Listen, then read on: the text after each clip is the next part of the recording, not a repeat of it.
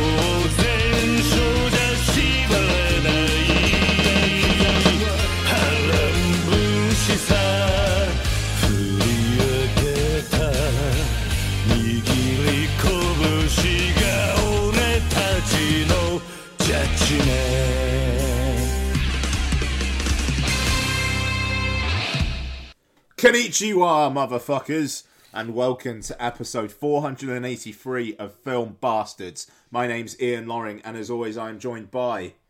Becky Foster. Hello, everybody. Don't you try and jump in, you fucking Hell bug. yeah. People. Them. The They're here Fosters as well. are here. The Fosters are here. Coming up on this week's show, what treats we have. We are main reviewing Cocaine Bear, Get In Line. We are also covering, for some reason, the Denzel Washington, Russell Crowe 90s cyber thriller, Virtuosity. And, again, for some reason, we're also talking about Takashi Miike's video game adaptation, Yakuza Like a Dragon. We'll also talk some news, some trailers, and in a revamped section, what have we been up to? Yes. So, I kind of alluded to this on the Patreon kind of text last week, but, just due to us wanting to give more content and maybe take the pressure off of... Alright, we need to get films watched so we've got stuff to talk about on the show. We're mixing things up, and we're going to blend that section into a more TV, games, films, kind of whatever we want to talk about, really, kind of section. So, definitely still going to be films. I've got some stuff to talk about. Or at least some things to talk about, or a thing. But also, I believe, Bex, you completed The Quarry in the end? Grace Zabriskie was not happy with me. Oh, yeah, no, fuming with me as well. So, we're going to be actually talking about The Quarry, which last week, I was like, oh, well, I'll try and get through it. Nah, I fucking beat it Saturday, like 2 days after we recorded. So, You were playing it, like, through the day, and I was playing it on a night, and we were just, like, grouping, weren't we? yes, yeah, no, it was that was good fun actually. I was staying up till 2 in the morning playing it, and then you were getting up and playing it while I was at work, and I was like, ah! I was very much enjoying the messages that were going on in our group chat. You called us fucking nerds. I did call you. You did. But it's anything to use that song. Yeah, fair play. So just on the change of format, slight change of format, we would appreciate any feedback, but Yeah. obviously don't be mean. But it's for our sanity. But also, yeah, it would be nice. And if there's any kind of stuff that you'd like us to cover in particular, then yeah, just let us know. Yeah, asking for listener feedback was not something I was planning on doing, but you're quite right to do it, Bex, quite frankly. So yeah. I mean, if people are like super angry about it and are just like, right, fuck you guys, we're not going to listen anymore, then obviously we'd need to take that on board. But I feel like people will embrace it. fellow Pod Syndicate show, Chinstroker versus Punter, has definitely dabbled into that arena as well, and I think we're a like-minded and spirited show. So yeah, absolutely. But it is a bit of a change of tack, because Mark and I, like, historically have been like, oh fuck everything else, let's just talk about films. But like I've been chipping away for fucking years, though, Anna. But no, I mean, like, look, the main review will always be a film, unless, like, God forbid, something COVID-esque happens again. And then that but hey, oh shit, we're also going to be talking about The Last of Us episodes 6 and 7. Yes, yeah, you haven't done 6 Fuck, this show's really big. Right, sorry, Bex, what were you saying? I forgot you hadn't watched 6 when we spoke last time. Yeah, okay, so, do you know what? Fuck it, patreon.com/Film Bastards, hits from the bong. We just did Snowpiercer. Apparently, babies taste best. Right, okay, so, so news. I'm going to just quickly barrel through this. So, award season continues. Kind of looks like Everything Everywhere All at Once has everything wrapped up now. Won the DGA prize. I think it won PGA, and it won a shitload at the Screen Actors Guild, making things interesting in the Best Actor race. Brendan Fraser won the Screen Actors Guild award. One that Austin Butler didn't win after his BAFTA win last week. But it does. Oh, and Jamie Lee Curtis won Best Supporting Actress at the SAGs as well. So that maybe opens things up a bit, Angela Bassett wise, given Kerry Condon won at the BAFTAs as well. Angela Bassett's not winning everything, but Everything Everywhere All at Once is winning most of the things. To be fair, though, Angela Bassett did the thing. I mean, she did do the thing. Yeah. But maybe doing the thing has scuppered her. Well, maybe. Maybe the thing was making herself unawardable. We don't know what the thing is. Angela Bassett did the thing. Damn you, Ariana DeBose. Yeah. You looked so confused. I had no idea. I thought, what's Angela Bassett done? No, the thing is, we had a whole conversation about this last week. Yeah, and you willfully said you're not going to watch the thing that we were referencing. So if you're confused, dude, that is 100% on you. I mean, normally, to be fair, that is the case. I haven't watched it, and I know that Angela Bassett did the thing. So it's not really an excuse. Mark, she does the thing, mate, alright? I mean, I'm sure she does. Just fucking leave it, alright? It's not worth it. They're not good. She's not good enough. She's not worth it. I don't know. It is Angela Bassett, though. Yeah, I mean, it is Angela Depends Bassett. Depends what the thing is. Absolutely. Are we doing Oscar-bation? It's unlikely I will be able to, because I start my new role on the 13th. Oh shit! Is it right. the weekend? Yeah. Fuck. Oh. Okay. All right. Yeah. So unless I find anyone to Oscar bait with, paging Andrew Jones, then yeah. I mean, I don't know. Maybe there won't be an Oscar-bation this year. That's fine. I would normally always do it, but I have started a job role that on the Monday. So if anything changes, if for any reason I'm starting the day after, I will. Jesus Christ! Yeah, I mean it's only like a week and a half away. You'd like to think nothing would change, right? Anyway, so obviously we'll talk about the Oscars on the show regardless. But yeah, there we go. So unless you guys got any movie news, let's just go to trailers. Yeah, let's go to trailers, and I don't really have that many. Yeah, okay, no, that's fine. So, The Blackening trailer came out today. One of the best taglines of the year. They can't all die first. Well done. This is from Tim Story, who directed Barbershop and Ride Along, if memory serves. So, I'm a little bit, about that, but the trailer looks fun. You guys haven't seen it? No. Yeah, that CV makes me go, as well. Yeah, a little bit. But fair enough.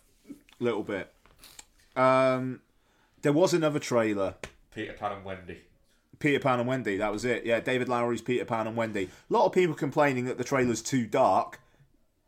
Yeah, it is. That colour grading's fucked. Yeah, the thing is, I am on board with Lowry's Peter Pan and Wendy. This trailer looks like every Disney live action movie. That worries me. Yeah. But it's David Lowery, and I have a feeling that this probably is just a generic trailer. Yeah. More than it's going to be a generic film. The thought that popped into my mind when watching the trailer was, if the film is the film this trailer says it's going to be, then people are going to say that it's failed because of woke casting and all this kind of stuff, and it won't. It'll fail because it looks shit. Everyone's very angry about Tinkerbell. Why? On the Twitter sphere. Really? Yeah. Why? Because it's Yara Shahidi playing it. Right. So it's not a little Who's that? white blonde girl. Oh, gives a fuck. I know. People do realise It's just a bit pathetic, isn't it? It is so pathetic. She's a fairy and not real, right? No, you have to like clap or something now, because if you say that you don't believe in fairies, they die. No. Like, she's a written character. It was a joke based on the content of the actual Peter Pan story. There you go. And if you ring a bell, an angel gets its wings. Alright. So, I don't know, it just looks so blah. Like, I feel like Peter Pan as a story has been done. It's the Pinocchio effect. I don't fucking care to see another one. I don't think I've ever enjoyed a single Peter Pan. Oh, I really like the Jeremy Sumpter one, and I really like the animated one. I very nearly punched you in the face when you said that. Why? Because you said the words I really enjoyed and Jeremy Sumpter in the same breath. It's a fucking great film. He's a brilliant... And I like Hook. He's a brilliant Peter Pan.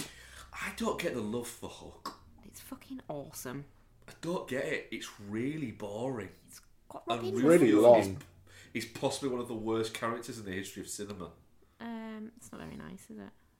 They named a fucking date rape drug after him. That's how bad he is. Oh, I thought she looked familiar.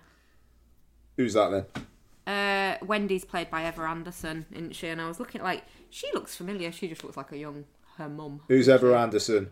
Jovovich. And Peter Oh, Pan. really? Shit, okay. Wait a minute. Bit of Nepo Baby action. Did PT do a Peter Pan movie a few years ago? I don't know. Did he? Who? Yeah. Who? Who did? What is it? Paul Thomas Anderson. Not Paul Thomas Anderson. It's not Paul Thomas Anderson. Paul W.S. Anderson Paul didn't W.S. direct a Anderson. Peter Sorry, Pan the middle movie. initials always throw me. Joe Wright did Pan. Was it Joe Wright did Pan? That was what I'm thinking of, yeah. Yeah, Joe Wright and Paul W.S. Anderson, very similar filmmakers. Yeah, one of them's good. Oh, she does look proper one like of a mother, them's- doesn't she? And one of them's Joe Wright. I mean, I kind of get it. Yeah. Where's old Paul W.S. Anderson gone? He made Monster Hunter a couple years back. That film kind of fucking rules. And then he disappeared. In the Lost Lands is his next one. Oh, that's Monster Hunter 2 in the Lost Lands. Monster Hunter, good movie. It's based on a George R.R. Martin short story. Oh, great. I want Ron Perlman with mad hair again. That was fucking good, that. I did like that film, It actually. was actually good, yeah. Yeah, too right. Right. We got any other trailers? Was that it? That's it, yeah, that's all I've got. Right. Okay, then. Let's I saw one talk in the about... cinema that I hadn't seen before, and I can't remember what the fuck it was now. I was like, "Oh, remember that trailer because you haven't seen that one before, and talk about it on the show." We saw one for Scream. Yeah, We saw the Evil Dead one. I'm really excited for that. I'm really not. Oh, I think it looks fucking great. I think it looks like another film that they've just tagged Evil Dead onto. I don't care though. If I like the film itself, I don't care what they call it. And there was another one, wasn't there? Yeah. What the fuckaroo was it? Don't know, can't remember. It was only yesterday as well. What? Can't left that much of an impression. Well, God, it was only yesterday. while you're trying to remember... I've given up. From just like a news point of view as well, Ant-Man and the Wasp: Quantumania, biggest MCU drop, second weekend drop in the US yet. Just under 70%. Because nobody cares. Yeah, no one likes it. And it's kind of refreshing. I was listening to a podcast the other day, and they were like, it's kind of refreshing because it's like no one's like saying, "Oh, it's because it's woke" or like because it's too right wing or anything like that. It's like people just think it's a bit shit, and that's actually quite refreshing these days. They fully have the spell is broken themselves. They have, yeah. They tried to do a reset phase, and they fully fucked it up. They got high on the spell of their own farts. Yeah, do you know what? They thought they could get away with Phase 4 just being minimal effort, while they had to decide what they were going to do going forward. We'll phone in the films while they'll we still make fucking loads of money. While we make all these people watch all of these TV shows. Yeah. But yeah, and I thought that was interesting. Yeah. So, Cocaine Bear. Where is it? Hey! What should I do?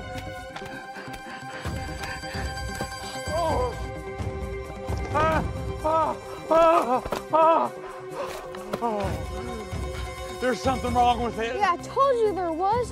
Why is it acting like this? Did you feed it cocaine? No, but you're safe. Bears can't climb trees. Of course they can. Then why are you up here?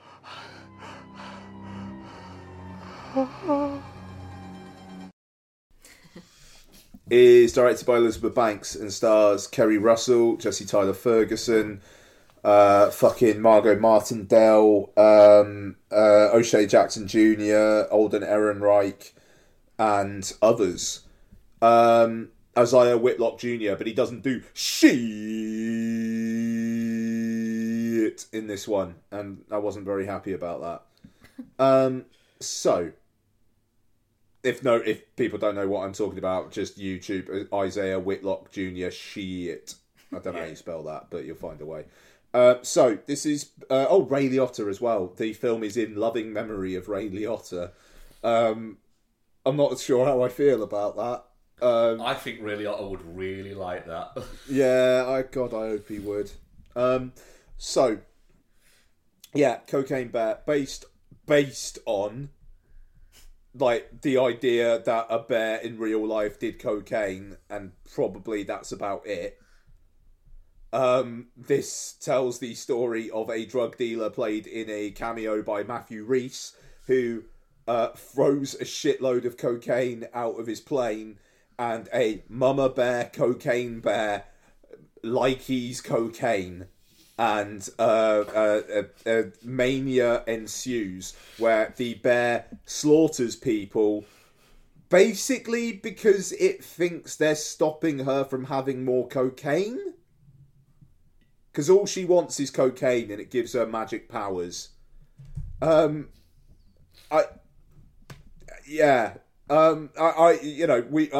almost live reacted to the trailer because it came out like a minute before we recorded a couple months back, and it was basically movie of the year.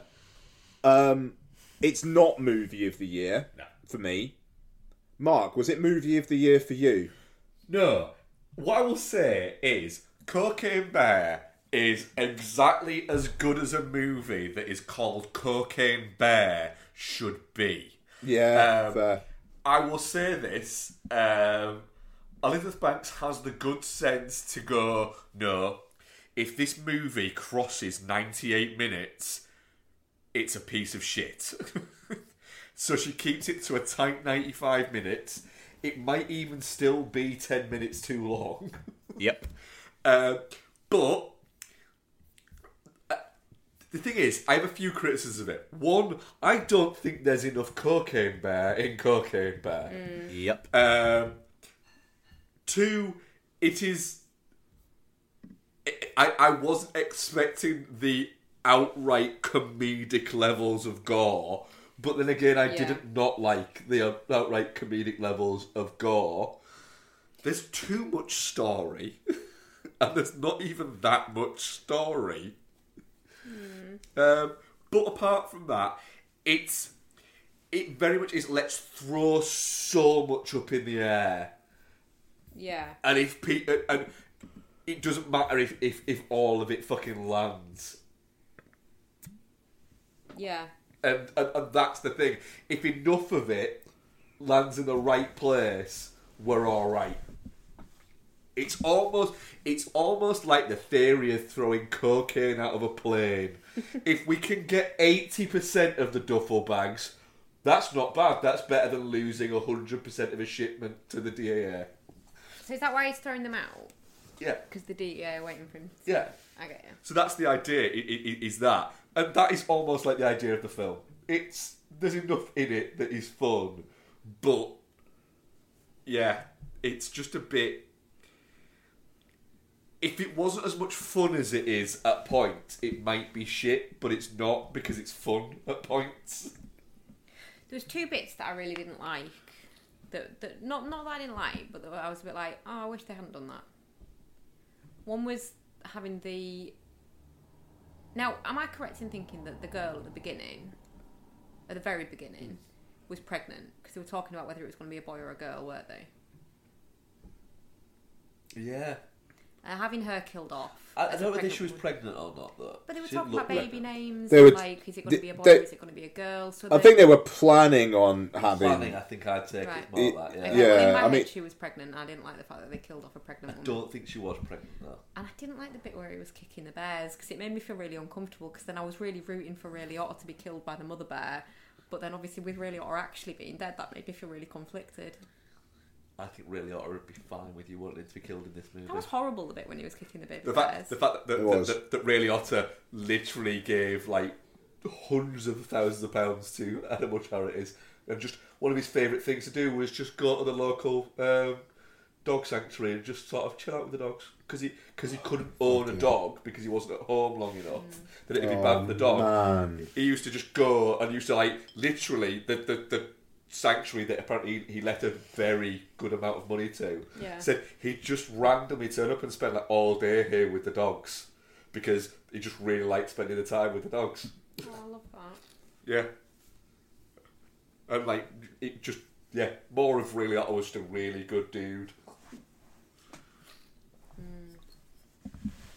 He was really gory, shockingly gory to start Really, with. really liked seeing Eldon Heinrich back in stuff. He was really good in it. It feels like was Solo good. kind of like kicked his career like fucking off the track it was on. And it was nice to see him in something just being really quite fun. Yeah. Great fucking outright one of the best comedic deliveries of the line in a long time. How do you know it's a girl? It's vaginas on my ear. The woman behind us was fucking loving it. Yeah, God, Oh, they were loving it nice. throughout the whole film. Yeah. And the conclusion to their 20 questions game as well was really sad. Yeah. I knew it would be her. I just wanted you to... Well, you were sad for the next 2 hours. sad for the rest of the day. Yeah. Sorry, last one, and then I will let you talk in, I promise, sorry. No, right. But the kid's reaction to, how is it those two fingers? They're not even together. Yeah, that was good. Brilliant. I love the fact that was clearly Elizabeth Banks wrote that line.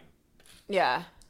Because she thought, do you know what would be funny? Is if it's just two fingers that aren't even next to each other.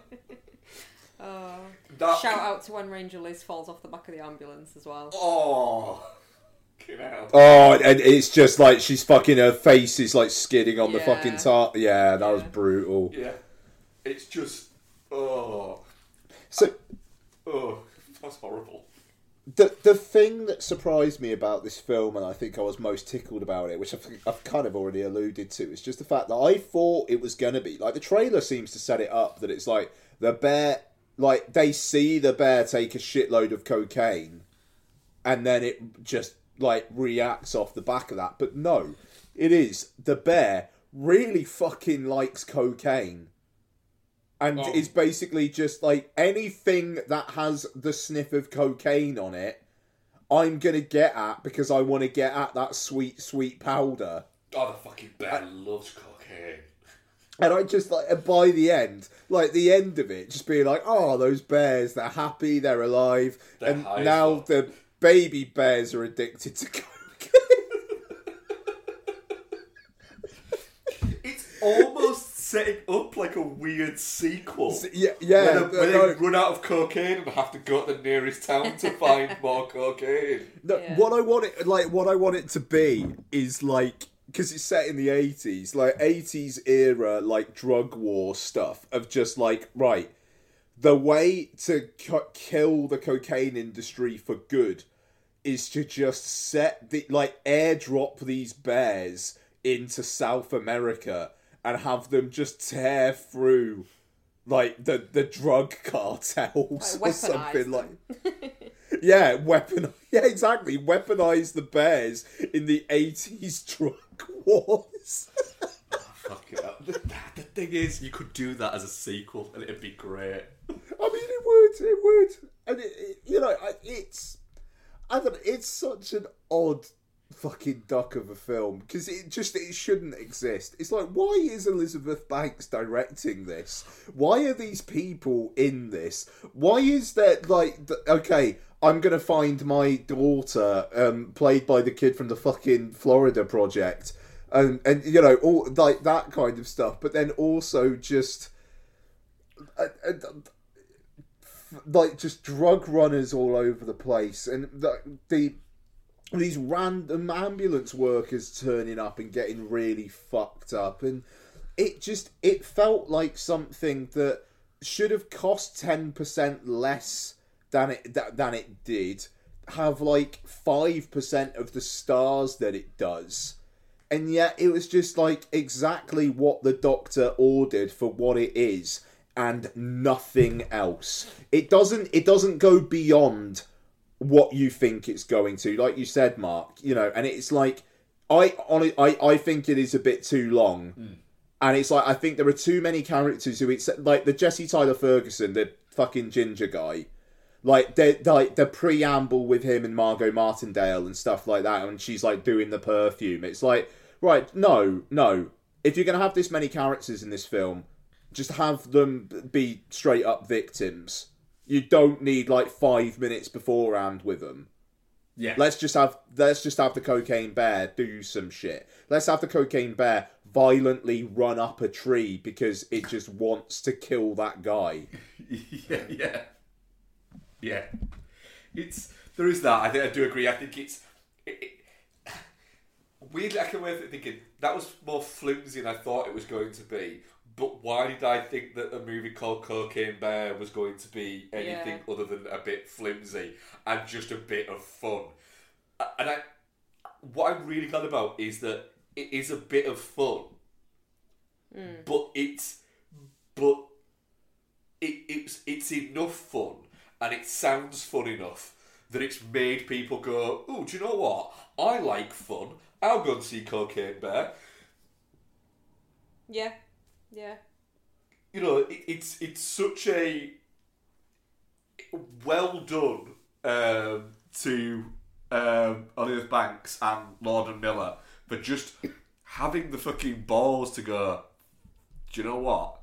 We think we could get a good movie out of this. And, Elizabeth Banks, this film did more in the US in the opening weekend than Charlie's Angels did in its entire theatrical run.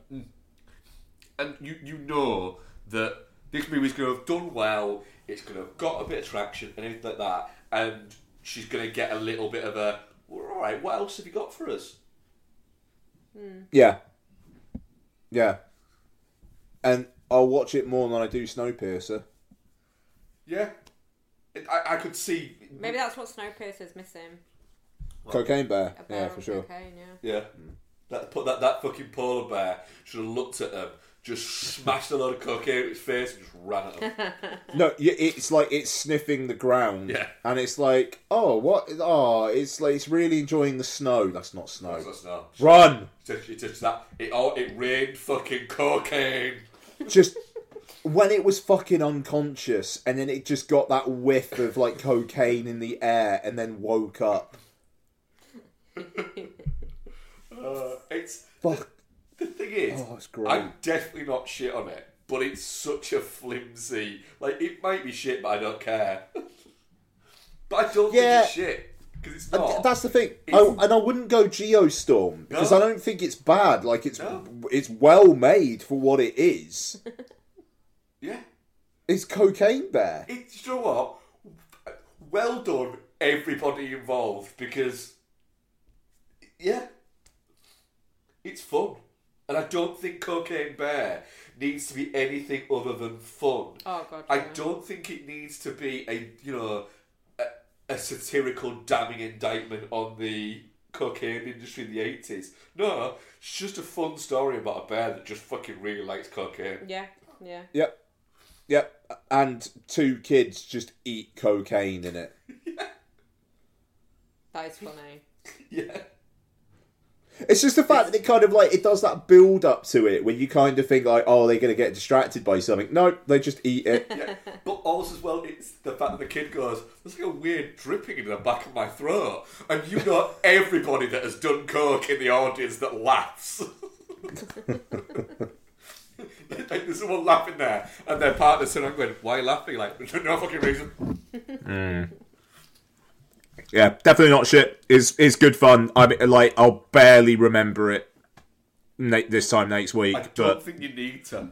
But no. I guarantee you, in a couple of years' time, you'll scroll past it on Netflix on like a Saturday night and go, fuck it. I'll watch the fuck out of Cocaine Bear again. Yeah, for sure. Because it's 95 minutes. If it was 98 minutes, you wouldn't. It would make a great drunk Saturday night watch, this, to be fair. Yeah, that's it. For sure. We will tipsy takeaway watch it at some point for sure, Bex. Yeah, definitely. Nice. Yeah, definitely not shit from me. So what's our audience poll on this? It is... Oh, fucking hell. Sorry, Twitter's taking a while. Whoa. Definitely not shit 30%. Touching cloth 30%. Shit 30% and Geostorm 10%. Yeah, fair. I can see that. Yeah, fair enough. Yakuza Like a Dragon is directed by Takashi Miike, stars Kazuki Kitamura, Goro Kishitani, and Shun Shioya. The plot synopsis or summary on IMDb. This feels appropriate. Cult Japanese director Takashi Miike draws inspiration from the popular PS2 title Yakuza for this unhinged tale of underworld violence in Tokyo. It's summertime in Tokyo, and as the temperature rises, 2 undercover cops stake out a high-profile bank robbery while complaining about the air conditioning.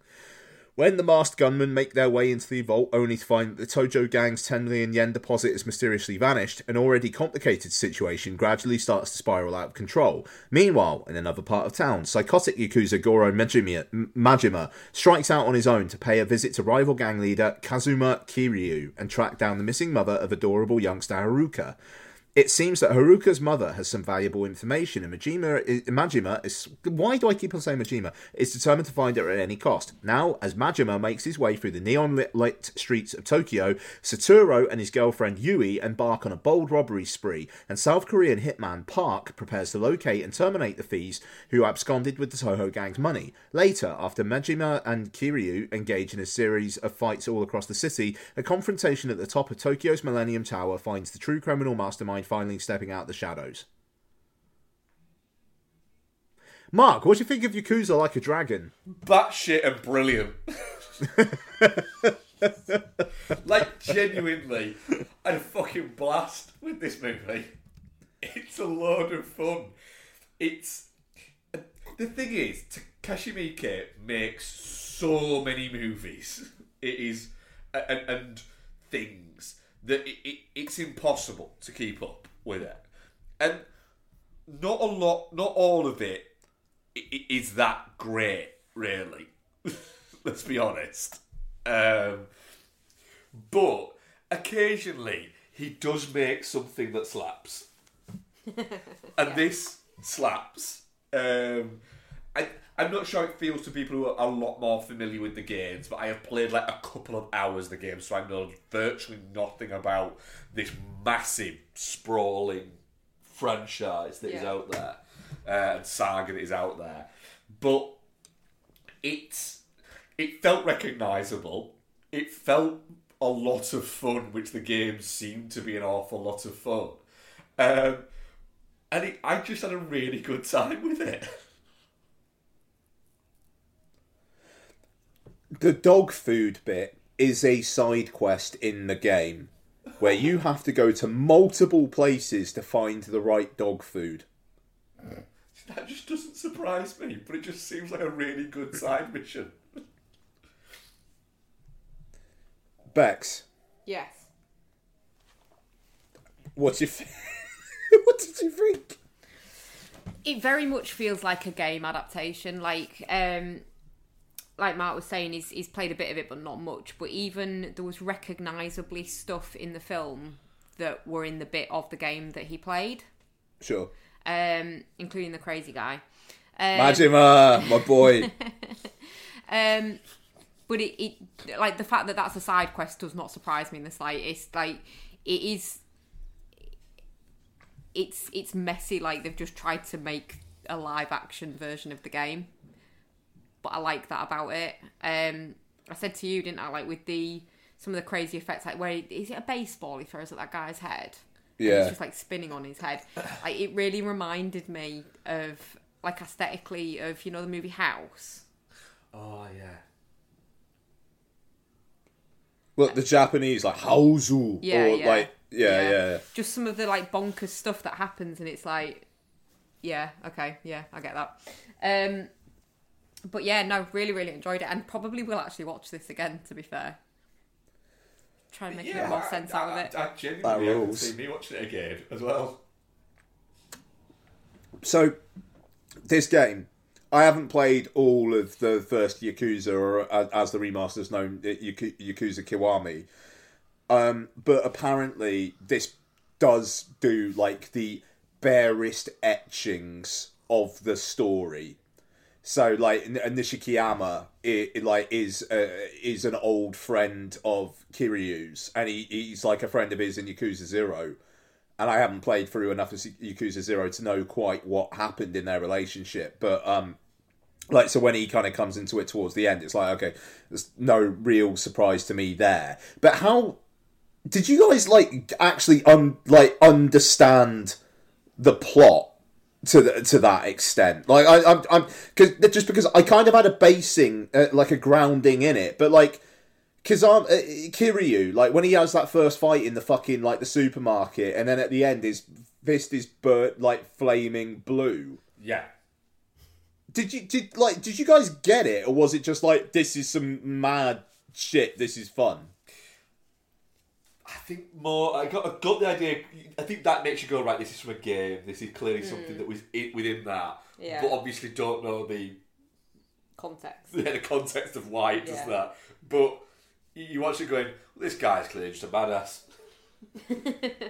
I said to you, didn't I, though, he looks like a video game character. Yeah. Like his skin tone and everything, like the fact that he's very matte. He does look like it could be a game. Yeah. If you're watching it. The Majima bit at first, where you see him when he's doing the with the baseball net. There. Yeah. That even feels like a cutscene from a game. Yeah, it does. Yeah. So, like the bit where towards the end, he's just had Majima's just had the shit kicked out of him, and then he goes like, Kiryu-chan! And Kiryu just turns around, and he's just there, kind of like round the corner, but only like half of him poking out. Very, very funny, but also like the game. So at least Yakuza Kiwami has him, Majima, just randomly dressing up as people and interrupting Kiryu to fight him. And it's like it's like you'll just be walking along, and then you'll ask somebody for directions, and it will just be Majima, and then you'll have to have another fight with Majima. And he just really wants to fight Kiryu. And I thought they actually played that really well in this, and he looks the part. He doesn't have the voice. Like in the game, he's more like, oh, he's fucking bonkers. And they don't do that in this. And also Kiryu, like kind of just looked a little bit too young in this as well. I will say that, but I don't know. It felt respectful just to the sheer fucking batshittery of the game or games. And it just like the whole subplot with like the fucking like the hostages and the aircon and all that. It felt like something that would just be a side part of the game that they're giving weirdly too much focus to here. Yeah. I was very disappointed there was no karaoke. Yeah, it was a bit strange that, yeah. I did expect at some point there to be some karaoke. But, yeah, it felt of a piece. I'm glad you guys enjoyed it, because I was worried. I had a great time. It's a really engaging watch. I feel like, Mark, when you retire, you are just gonna, like, play all the Yakuza games.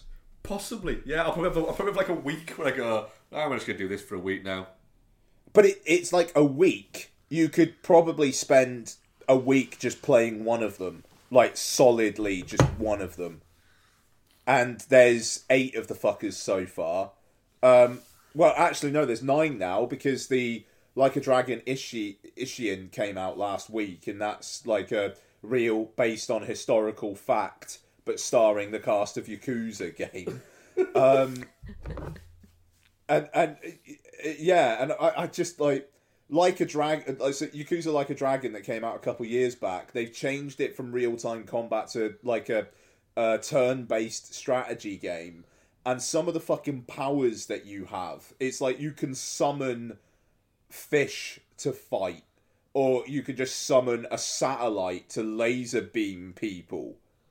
It's just it's gone batshit. There's a mini game in the new one where you have to like stop the character from falling asleep in a film because he's trying to build a friendship with another guy who really likes films, but your character just tends to fall asleep a lot. So you have to play a game where you have to avoid counting sheep.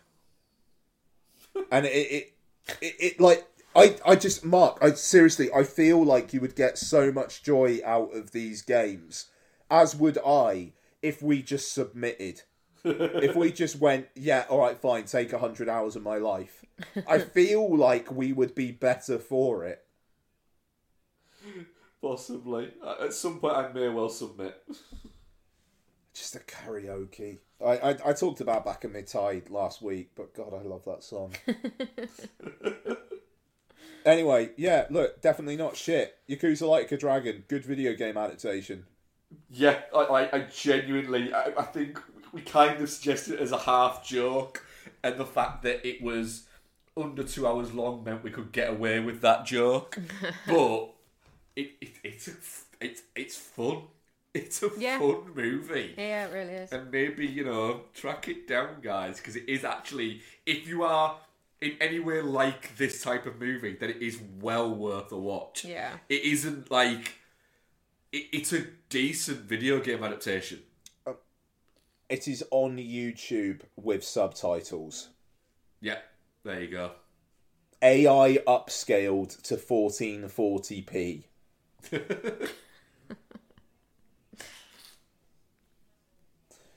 So, on the video game tip, I'm going to segue. Let's talk about Supermassive Games' The Quarry. So, this is on Xbox One, Xbox Series S and X, PlayStation 4, PlayStation 5 and PC.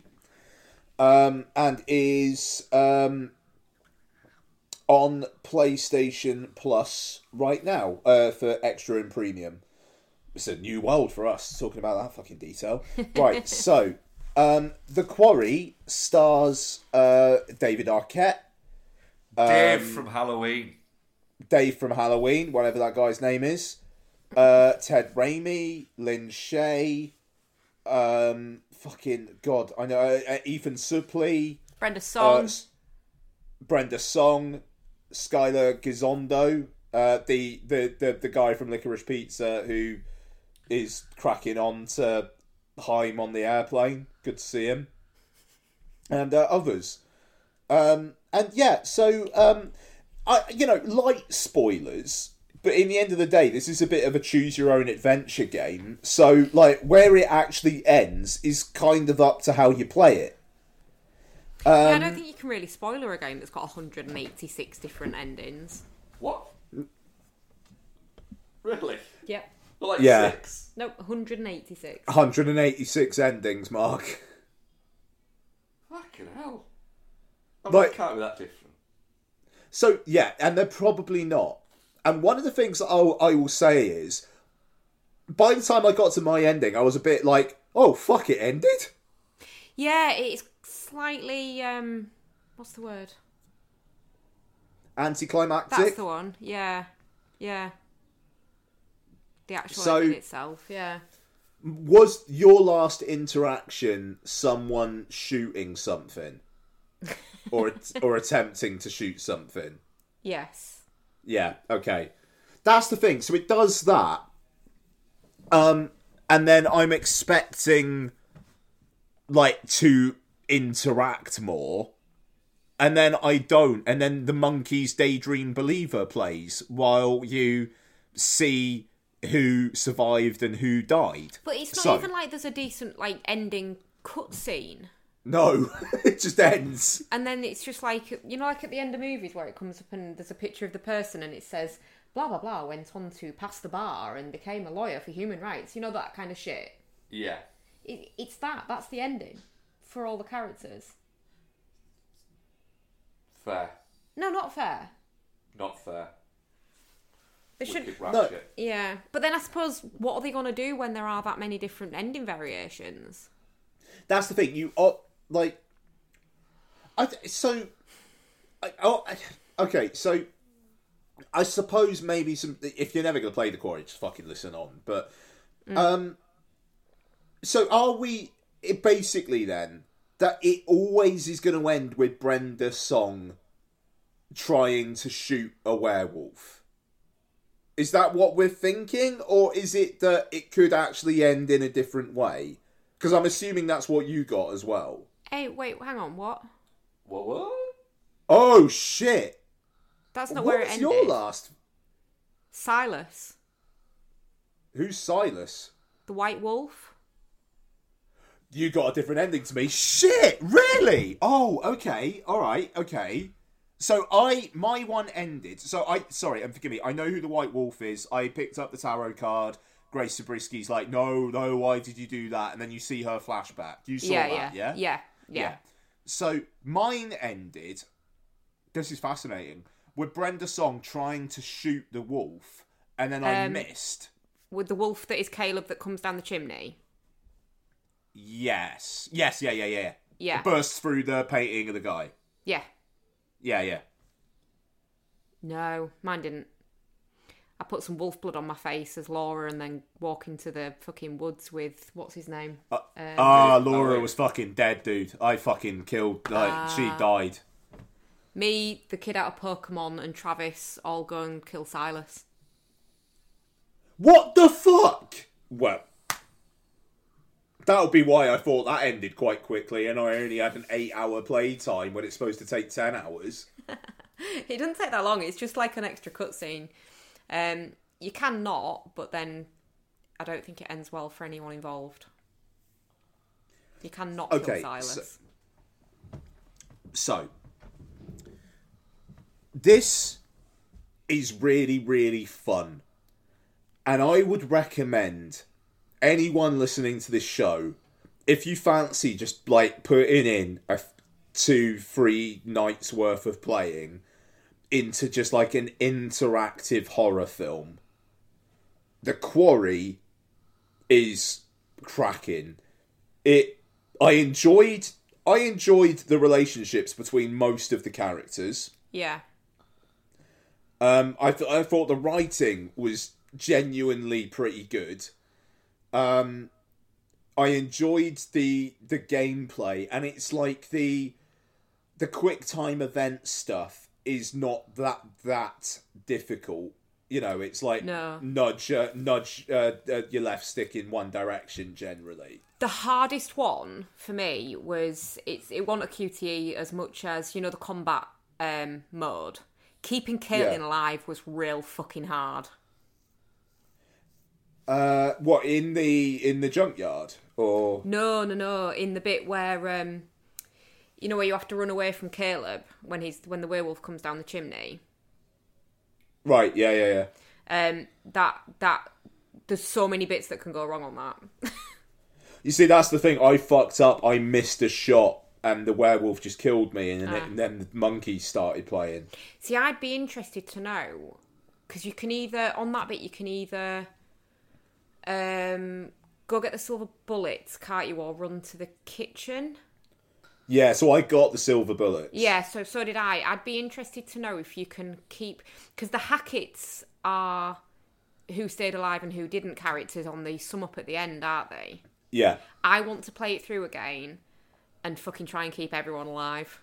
And I need to know if I run to the kitchen, I will, like, shut the door and Caleb will turn back into normal after Silas is dead. So that's the thing. I never got the opportunity because it brought up the Silas stuff with the Grace Zabriskie tarot card thing at the end. Yeah.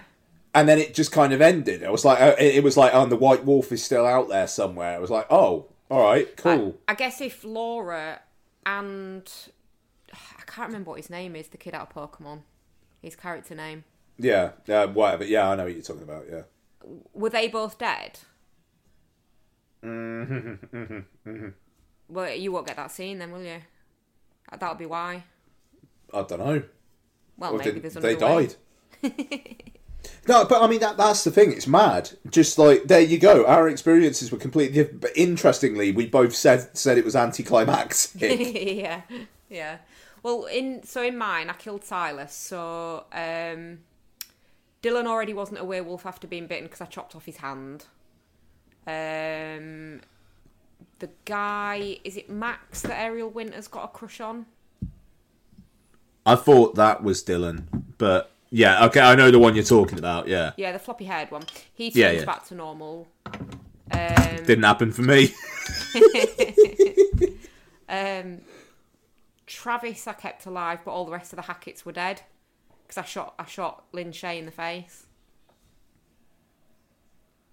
Yeah, I shot Lynn Shay in the face, but the Lance Henriksen and Ethan Suplee survived in mine. Oh, did they? How? Yeah. I don't remember. I need to fucking replay this again. Get a fucking handle on it, keep everyone alive. But, I mean, isn't that fun, though, that we both played the same game and we just had completely different what happened through it? Yeah. Like, that I mean, it must take so much skill to be able to do that. To have a through line, but that just these different things happening, but it generally tells the same story. It's incredibly clever stuff. And Lord knows what the fucking... Imagine a fucking Visio diagram of the fucking the diverging points. Jesus Christ. Yeah. Just really, really fun. And like I say, I enjoyed the characters. The girl doing the fucking mobile phone vlogging thing, her and the idiot guy who takes the part out of the car and fucks the whole thing up for everyone. I maybe didn't enjoy them very much. Oh, okay. So did he stay alive in yours? Yes. So did you get the scene of him on the island where he is basically walking along crying and saying that he wished he hadn't taken the bit out of the car? Yes. That was funny. Yeah. I got that. And yeah, it's really fun, goofy, jumpy experience without being relentlessly grim. It's not Resident Evil. It's not The Last of Us. It's fun. Mild peril at its finest. Yeah, literally, Lottie was in the room on Saturday morning when I was playing it. Yeah. And she was fine with it. Yeah. I think with the exception of when you literally shoot Lin Shay at point blank range in the face. I mean, that's rough. There's not anything else that's particularly super gory, I don't think, is there? No, I mean, the werewolf transformation I've never seen before. No. Like, they just explode into a werewolf. For one awesome way to avoid having the werewolf transformation bit was a bit shit. Yeah. Discourse that you always get with werewolf movies. They just blow up. Yeah, and then all of a sudden they're a werewolf. And they're like fucking gnarly looking werewolves as well. Like not like they're like really, like short hair, nasty fucking bold things. Yeah. I do also really love the whole bait and switch with the Hacketts as well, because the game it very intentionally tricks you into thinking they're the baddies for a large portion of its runtime, and they're not. Yeah, absolutely. And like the first time Lin Shay shows up, I was like, right, okay, so they are wrong-uns then, and it's like, no, they're not. They, it was. I mean, they're not really, they're not great, but they're dealing with something quite like, unprecedented. So yeah, I think I would have made more of an effort to keep them alive had I known the rest of the story at that point. Fair. Yeah. I was just like, when Lance Henriksen fucking goes for you, I was like, fucking, how do I kill him? I'd probably protect him more now. I don't know. I was just like, through that whole section, I don't know. I was just going with what my gut was at the time. Yeah. But I still got Justice Smith killed. So. Yeah. Pokemon boy. Boy. But yeah, look, hey, definitely not shit. If you've got a PlayStation, you got PS Plus, and it's not going to cost you anything, you're going to get a good 2-3 nights out of this. Yeah, definitely. It made me want to replay Until Dawn again, and then the other ones that they've done, the Dark Pictures. That's I literally started Little Hope today, like really, really early doors. But yeah, I'll play and the thing is that they're only like 4 or 5 hours. Yeah, it's nice. I think when I haven't gamed properly for a long while, and as a kind of jumping back in, it's quite nice to have one that you can complete in a reasonable amount of time. I wish more games were like that. Like when I see like 30 hours plus, it's very intimidating. Like I put 30 hours into Horizon Zero Dawn like a few years back, and that was the last time I've done anything like that. And that took me fucking ages. Yeah. But yeah, like a few evenings, and then you're done. That's my sweet spot. Yeah. Definitely not shit. Yeah, definitely not shit. Yeah, I'm anticipating, seeing as Mark's been up since like 3 o'clock this morning, that he'll probably want quite an early night. I might do a bit more on trying to keep everyone alive tonight. Nice. Right, let's get Mark back into the mix and talk about Virtuosity. So, directed by Brett Leonard and starring Russell Crowe, Denzel Washington, and Kelly Lynch. Oh, and Kaylee Cuoco of The Big Bang Theory as Little Girl. So, Virtuosity. There's VR, and there's a serial killer, Sid 6.7, who is the amalgamation of a bunch of serial killers put into a computer program, but through things happening because of a horny Kevin J. O'Connor, he becomes flesh, and he targets Denzel Washington because the personality of a killer who targeted Washington's family, Matthew Grimes, has taken hold, but in the body of Russell Crowe. Oh, Matthew Grimy Grimes. Oh, Grimy Grimes. Mark. Yeah. I think that's the appropriate question, to be fair. Mark. Yeah. I mean, it's... You get to see Russell Crowe's bottom. Russell Crowe makes a dance banger out of fear. Does do that. It's just... The thing is, you've got Denzel Washington and Russell Crowe, who are two... Russell Crowe, who I think he had a period where he took himself too seriously, and even he admits that, was that he took his artwork too seriously, and it had a negative impact on everything. And the thing there is, now he's quite fun. It's easy to forget that he was quite fun around this time as well, and he's great. It's just that thing. I think I said it last week. Is if you could have said to somebody around this time, that this guy will be having the career he's having now, so we'll be doing like movies like The Pope's Exorcist. Now, you go, yeah, that's fine.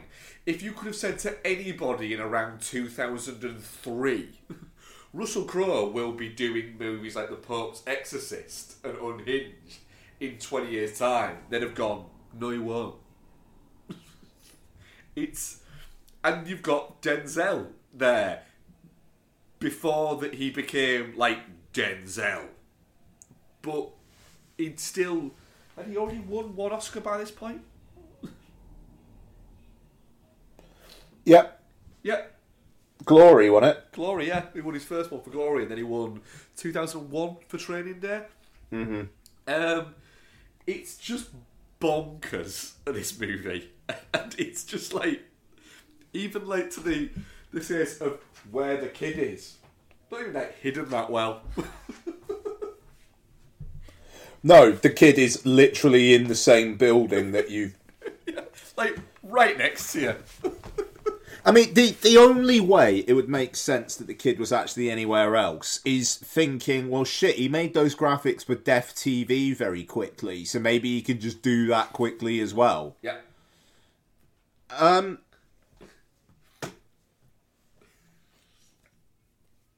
mean, it's all right, isn't it? Yeah. Bex, it's okay. I think it's just seem like you're like, how does this film star Denzel Washington and Russell Crowe? I mean, the Russell Crowe thing, because he's new, I get it. Denzel, did they just throw money at him?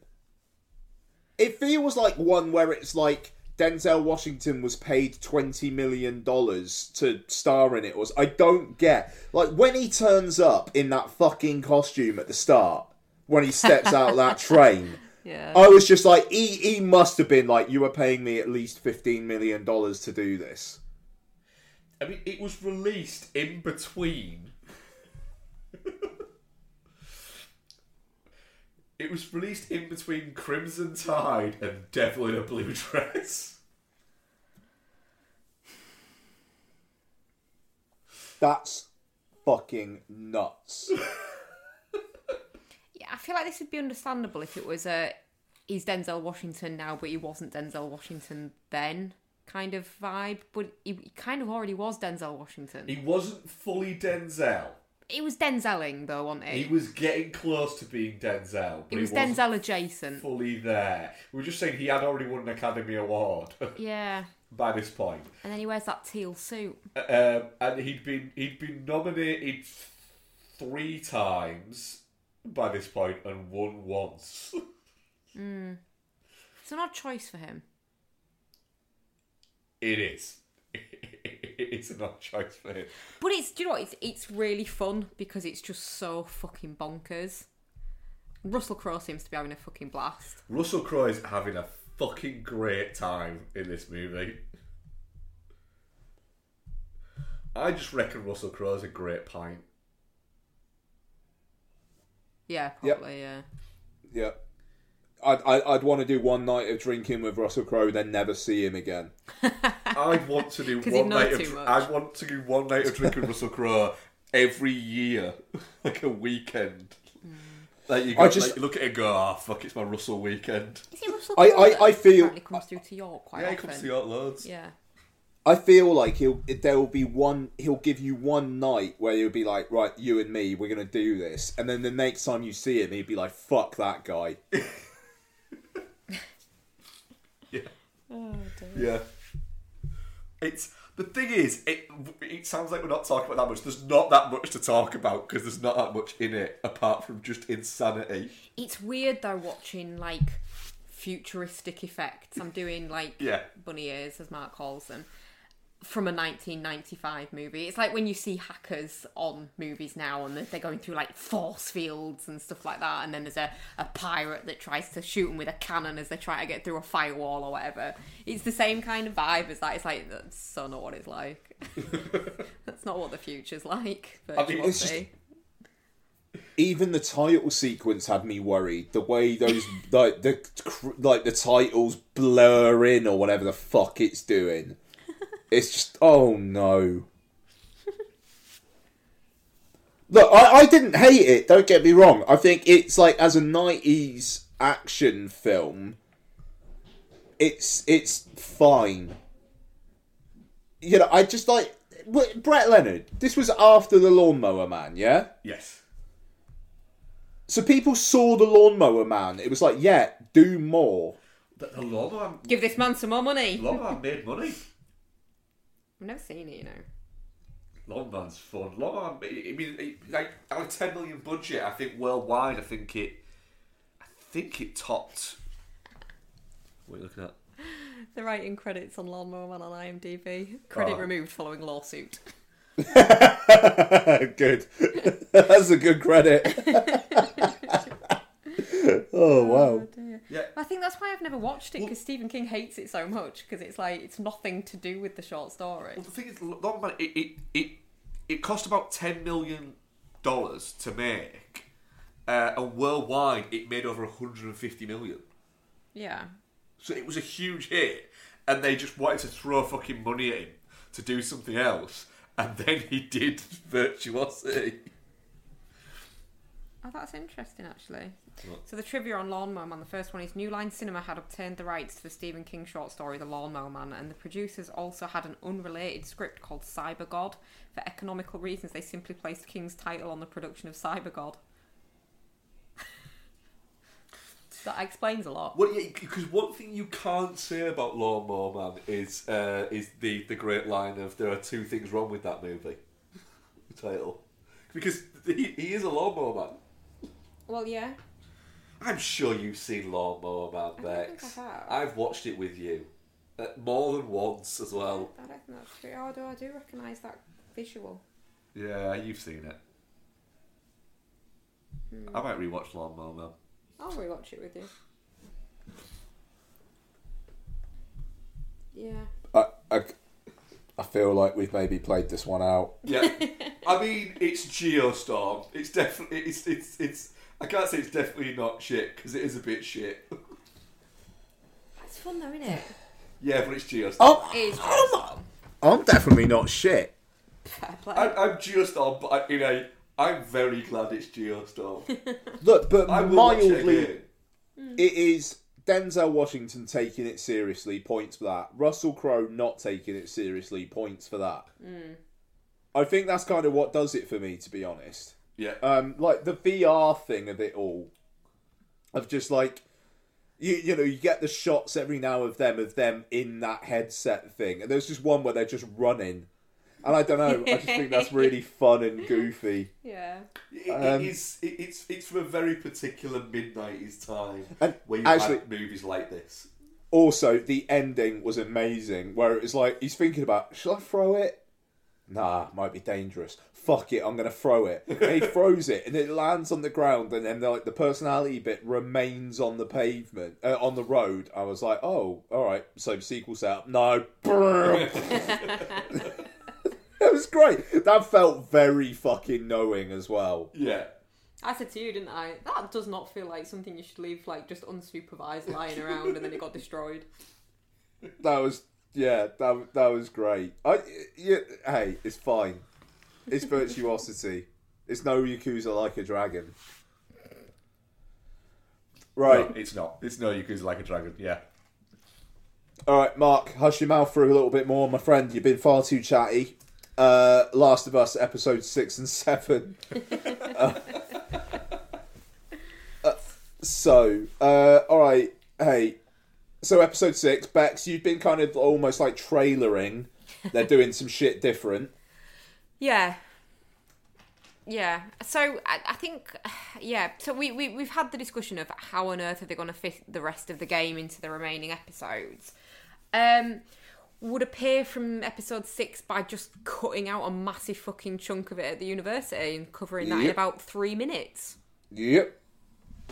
Don't know whether I'm disappointed by that or whether on reflection that wouldn't make for great watching. I don't know, there's a lot of wandering round and finding tape recorders and like scientific notes to read and stuff in the game.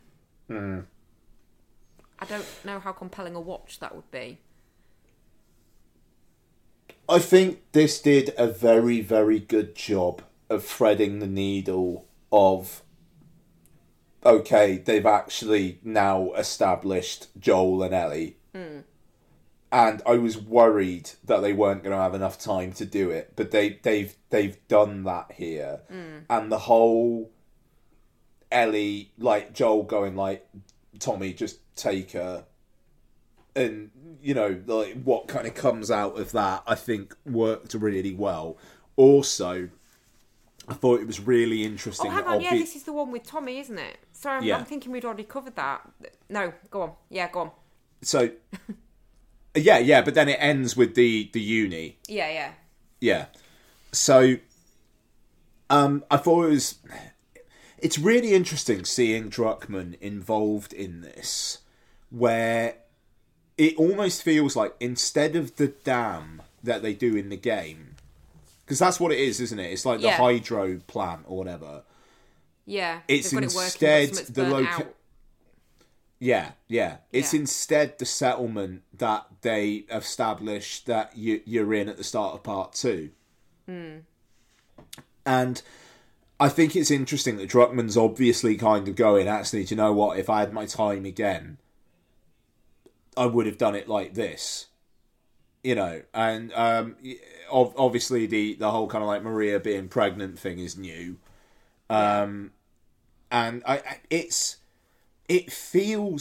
interesting because it kind of feels like Druckmann revisiting the material with having a few years hence and having done part 2 and almost going like, okay, this is like an alternative vision of the video game where there's there is obviously plenty of shit in here which apes the video game, but he's done a really good job in kind of like changing shit up as well.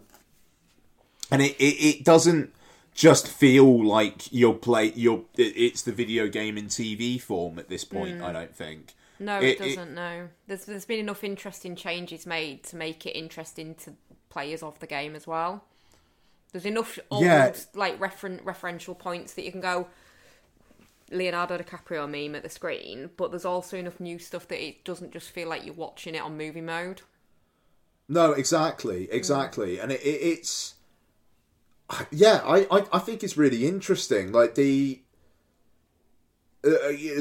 slight shot of Dina. Yeah.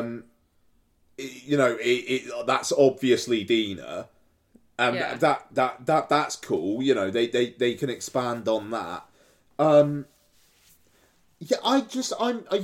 increasing, like around like episode 4, I'm a little bit checked out of this. I do think that 5's got Henry and Sam, but the whole 4 and 5 mini arc of Melanie Lynskey, I do think was a bit of a misstep. Bit of a sidebar kind of. Yeah, just because this character is introduced and it's, she's gone now. You know, it's quite an unceremonious, she's gone now, but that almost felt like the point. But you've spent quite a lot of time with her to just do that. It feels like it's finding its footing now, and two fucking episodes to go. exactly. But we're nearly at the end. So episode 6, I really liked it, and it feels like that's doing some really good place setting for the start of season 2. Yes, definitely. And that's great. With them being the house over the road from Tommy and Maria's, and obviously her being pregnant, that's obviously going to come back. And then Dina, did you say it is? Mm-hmm. In background, just why the fuck's she looking at me? What else was I going to say? Have you seen the side-by-sides of the scene where she's telling Joel off for leaving her with Tommy? Oh, no. There's like, I saw it on Twitter, but I've seen it in a couple of other places as well and just not watched it because I'd already seen it. But the game versus the TV show, and it's just so fucking faithful. Like, the wording is exactly the same, but even this, like, the visual of it is really faithful as well to the game. Obviously, it's a bit different, isn't it? Because in the game, she disappears, doesn't she? And they have to chase her. Yeah. Whereas in this, he's just there in the stable and gives her a choice. But yeah, that particular scene is quite... Obviously, they've slavishly recreated it for a reason.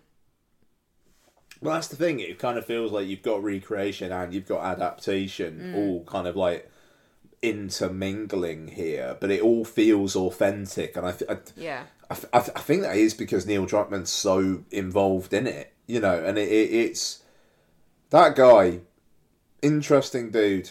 Like I hope it's interesting because like they haven't confirmed that a part 3's coming, but a part 3 is obviously coming at some point, and I hope that he's able to square that circle of obviously being involved in the TV show while also being involved in the development of part 3, which you feel like he's going to want to have a hand in because it's probably going to be a season or 2 of TV at some point. Yeah.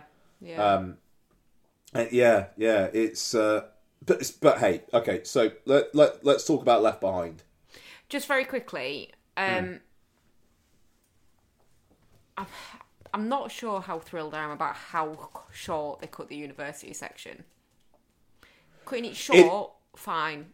How short felt a little bit like it was doing a disservice to quite an important part of the game.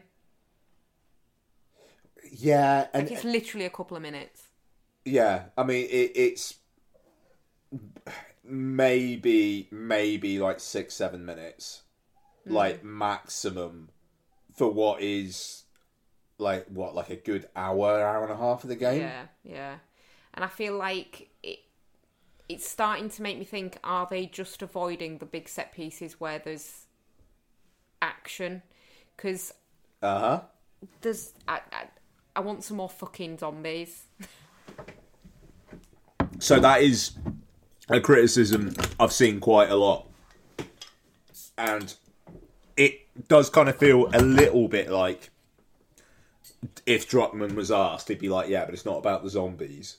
But then the response to that is, but it kind of is though, mate. You know, you do... No one's playing a game about the interpersonal fucking relationships between a man who's lost his daughter and a girl. People are playing it for the zombies. People are watching it because they've played it. But to be fair, there's also going to be people who have not played the game and are watching the latest Prestige HBO series. But episode 2 had a lot of gnarly zombie shit, and you know, the fucking kissing test thing. There hasn't been anything like that since. No. The only other bit that I can think of is the bit with Melanie Linsky when the sinkhole opens up. Yeah. And that's it's brief and violent, but then it's gone. And you don't get up close and personal with any of them apart from the little gymnast girl. Which again was a great little moment, but it was a little moment in an episode. And that's the thing, episode 8 is going to be the David section. Yeah, so that's all people. All people. Episode 9... You know, in the game, you've got the bit in the tunnel before the Fireflies. Yeah. And then, you know, so you could have a set piece then of them getting past infected. But then after that, but it's probably not going to be that because they're going to have one episode to do the end of The Last of Us. I just feel like I don't need it to be all infected all the time, but it's a huge part of the game. Yeah. That's the thing. they're threats in very specific moments, and it so far it kind of feels like when the plot has needed to move along, they're never just there in the getting from A to B within an episode. Which is why they're quite scary in the game, because you could just turn a corner and they'd be there. Mm-hmm. You know, that they are unpredictable. Yeah. It's not end of a level and then there's a fucking infected. They just fucking turn up randomly throughout. Yeah. And I think it's taken away some of the tension. Yeah, no, totally. Yeah, I mean, this is the thing. It's like, you guys know me. Like, scary things, increasingly not my bag. With this, I don't feel scared. Mm. And it's not because it's cool instead. It's just because, like, I know it's only going to really happen when it needs to happen, when there's a plot motivation for it to happen. Yeah. I get that. But at the same time, increasingly really like Bella Ramsey. She's actually really good, isn't she? I was not really feeling her as Ellie to start off with, but the further it gets into it, the more it's just like, well, she's just Ellie, isn't she? Yeah, no, she's pretty much sold me, and especially in Left Behind. Pedro Pascal is fine. I mean, but I don't know. He's fine. He's doing an adequate job.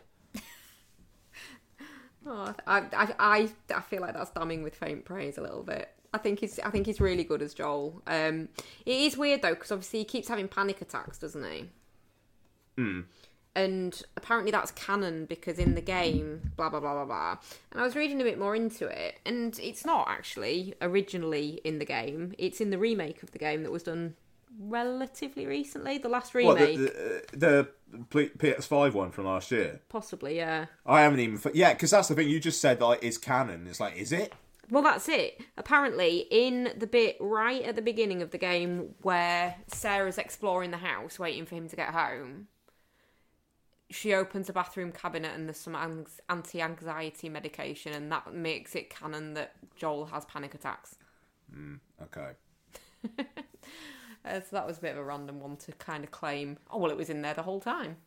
Yeah, but then the end of the episode, where they are riding away from the university on Callus and he falls off the side and she's just like, don't fucking leave me. I don't know where I'm going. I don't know where I am. That was kind of heart-wrenching.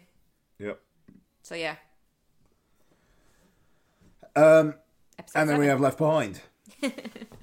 So, it's the DLC.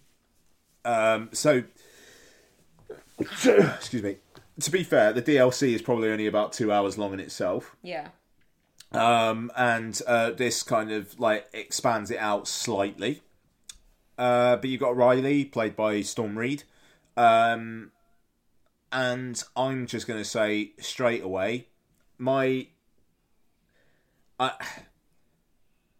the age gap between the two here, like, I don't know, it's 17 to 14 in the show. And I'm pretty sure they're probably pretty similarly aged in real life. I don't know. I thought Storm Reid just looked older than Ellie in this, and made it a bit. It weirded me out a little bit. I'm glad you at least somewhat seem to agree with that. Are they about the same age in the game? I would have felt better. Yeah, I didn't notice it in the game, and I would have felt better if she was like 15. Yeah. I mean, or even if she was 17, but Ellie was 15. I feel like 14's very. And it's just, if it was a boy and a girl, cusp of 18 and 14. Yeah, it wouldn't get away with it. You know, yeah. They don't play into it too much, to be fair. They have, like, one kiss. And that did bother me. But aside from that, thought it was a really, really good recreation of Left Behind. I thought that Ellie being amazed by moving stairs, yeah, that's really was sweet. such a lovely. Yeah, if you've never seen escalators before, you would be fucking stunned by them.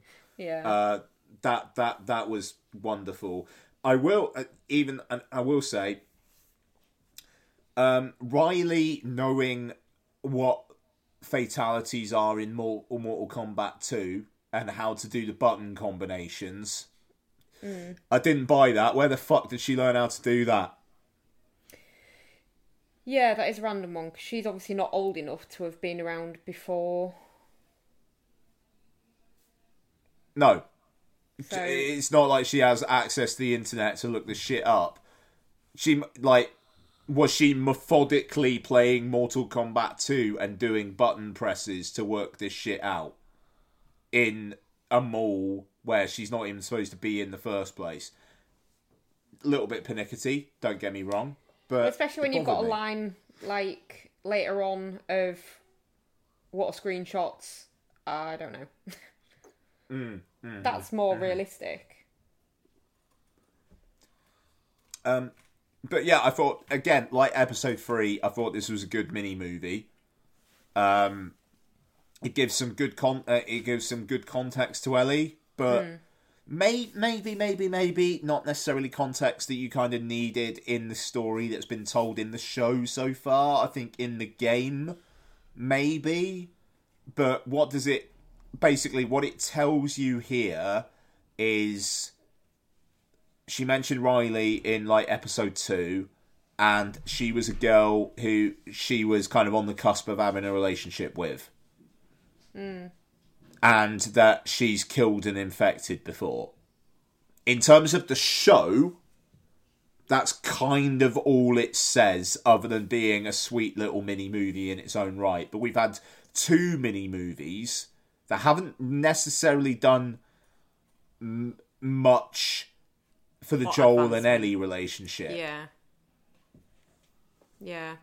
I could have lived without both of them, to be perfectly honest. I think 3 and 7, fine in a longer series. In a 9-episode series, losing 2 of them to that seems a bit wasteful. Yeah, that's exactly my thinking on. I like them both individually, but they kind of just feel like we're going to get plaudits here because we are looking at queer relationships rather than what they actually bring to the show as a whole.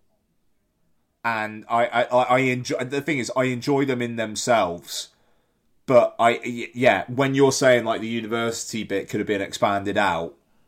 Yeah. It hasn't been because they've spent time on these other characters. And, like, with Bill and Frank...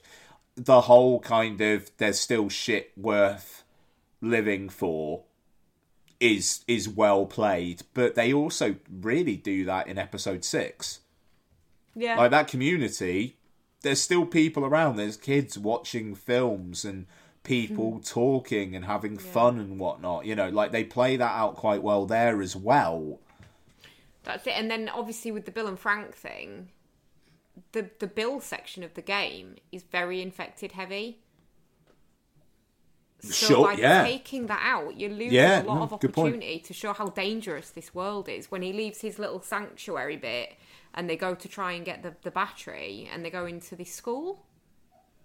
Yeah, There's a lot of infected in there. That's where you first meet the bloater up close. The bloater, yeah, that's right. And I just think I'd rather have watched that than episode 3 as it is. And I think it's the difference between a video game and a prestige HBO show.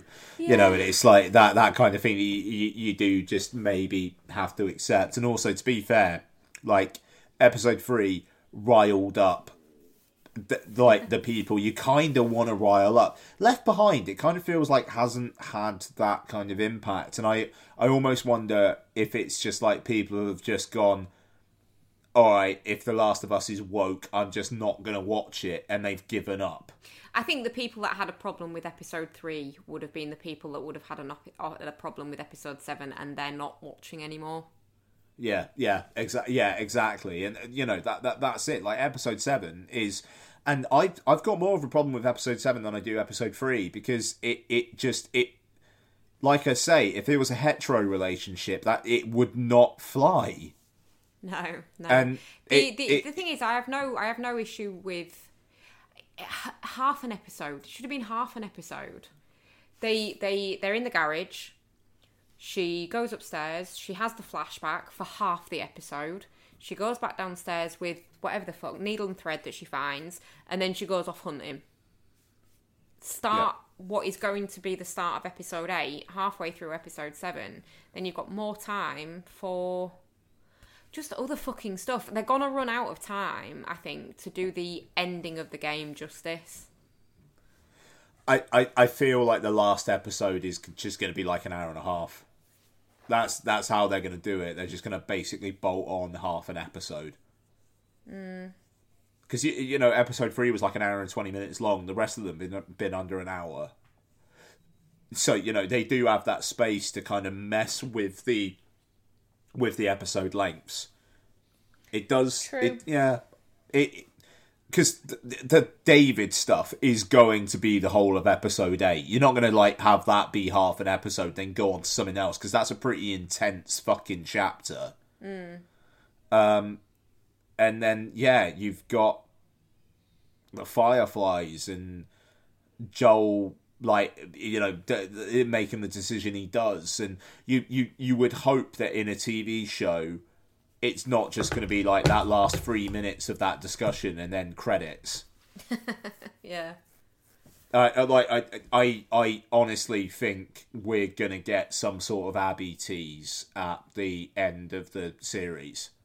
Okay, so I haven't played game 2. I didn't realise Abby is the doctor at the end of the first game's daughter.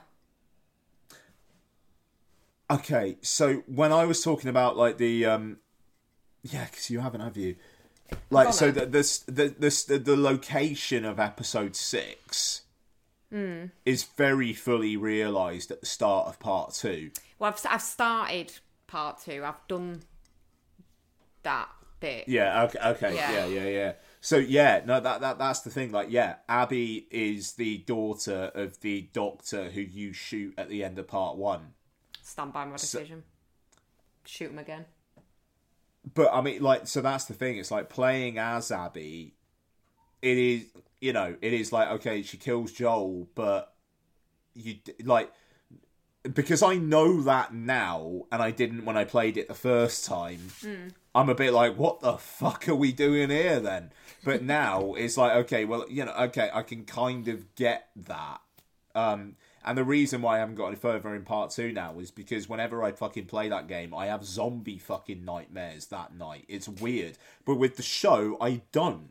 Oh, interesting. Which isn't that telling? Yeah. Yeah, well, there's no fucking zombies in it, that's why. Exactly that. So, we'll talk about episode 8 next week. Sorry. Oh, I just really hope they stick the landing. I think in the performances and the relationship they will. I'd rather Pedro Pascal had a Mandalorian hat on. But, hey. Have you watched the preview for episode 8 yet? Yeah. Yeah. Troy Baker's in it. Yeah. That would be fun to see him as a probable cannibal. Nice, yeah. Ashley Johnson's still not turned up either. No, I think she's she in episode 10. Yeah, okay. Well, yeah, I suppose that, yeah. Right, cool. Now, Mark, I feel like... Mark's is Mark gone. awake? Wait, did you say... What was the Troy what? Baker. Troy Baker. Why? I was vaguely interested for a second there. What did you think we said? Troy Bolton. Troy Bart...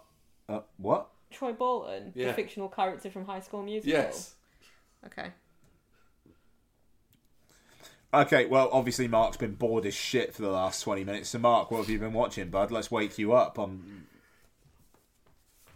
have I been watching? What have I been watching? On my solo. Oh my god. What? Have you watched that? What? Have you watched an actual grown-up movie that isn't shit? Yeah.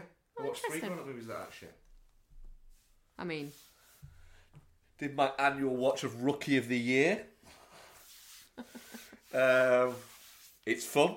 I like it. Contains the line "funky but loving." In a kids' movie, effectively. Interesting. Yeah.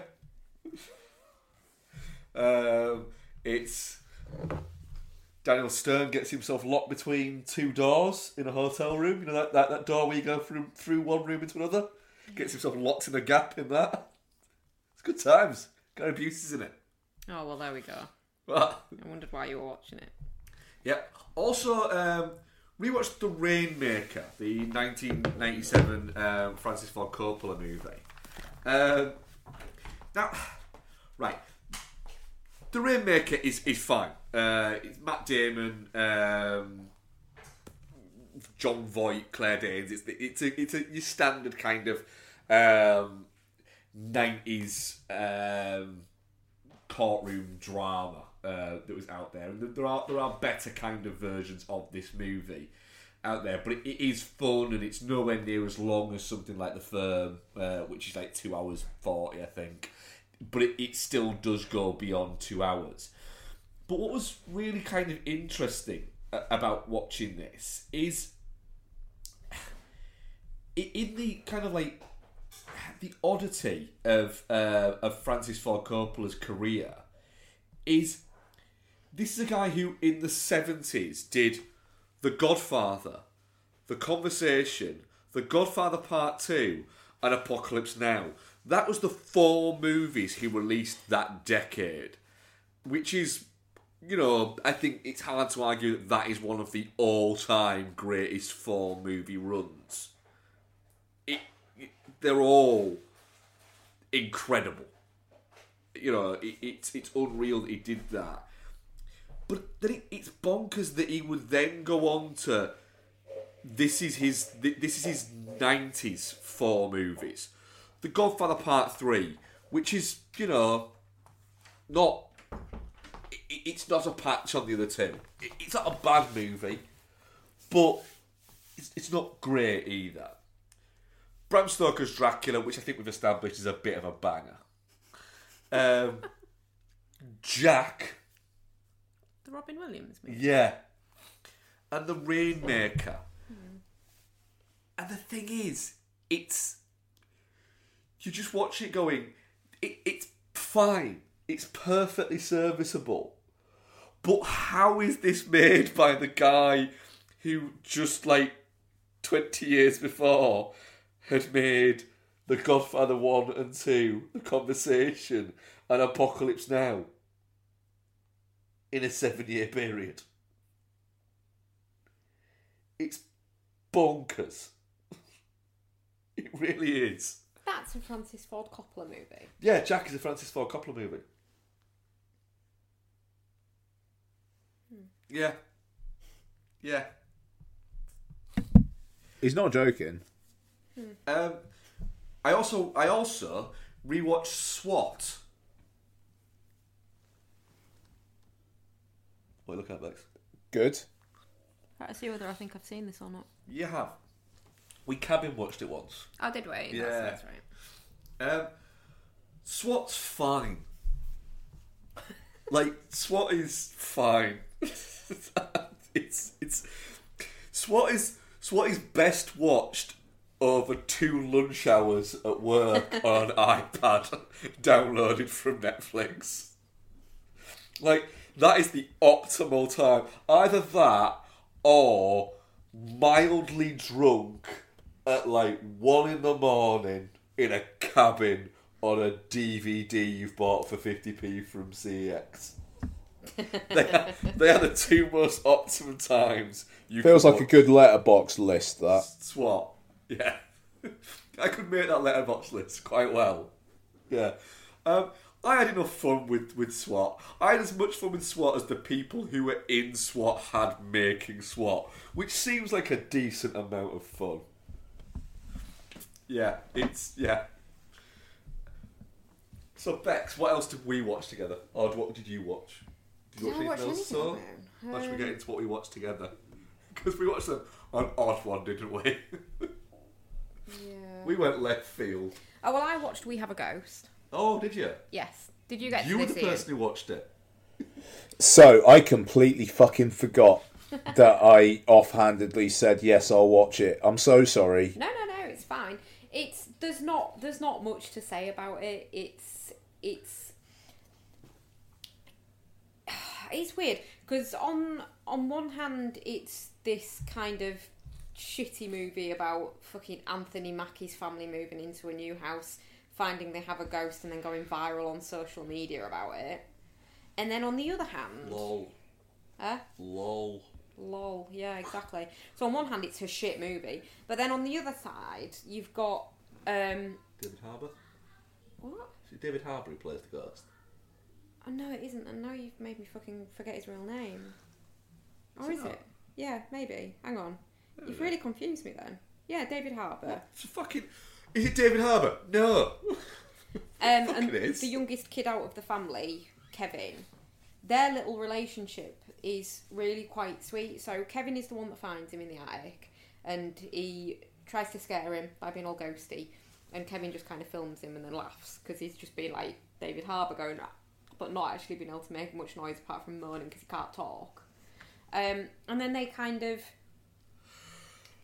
build this relationship around, like, Kevin kind of feels quite sorry for him. He has no memory of his life. He can't talk. He's obviously something stopping him from moving on because he's stuck in this attic. He's wearing a bowling shirt that says Ernest on it, so he calls him Ernest. Anthony Mackie as the dad is just properly fucking taking advantage of him, getting a medium into the house to, like, summon him, and then Kevin's giving him lessons on how to be more scary by showing him horror movies and stuff like this. So there's, like, that whole bit of it's really quite sweet, and he's trying to help him solve the mystery of what's stopping him from moving on. Turns out that Ernest actually... You spoiler alert. I won't. Turns out there's stuff, and then stuff happens. But yeah, that bit of it's really good and really sweet and quite, like, you know, hits you in the feels a little bit. But then the other side of it's just a shit movie. So it's like them slamming up against each other. Well, that's the only thing I watched on my own.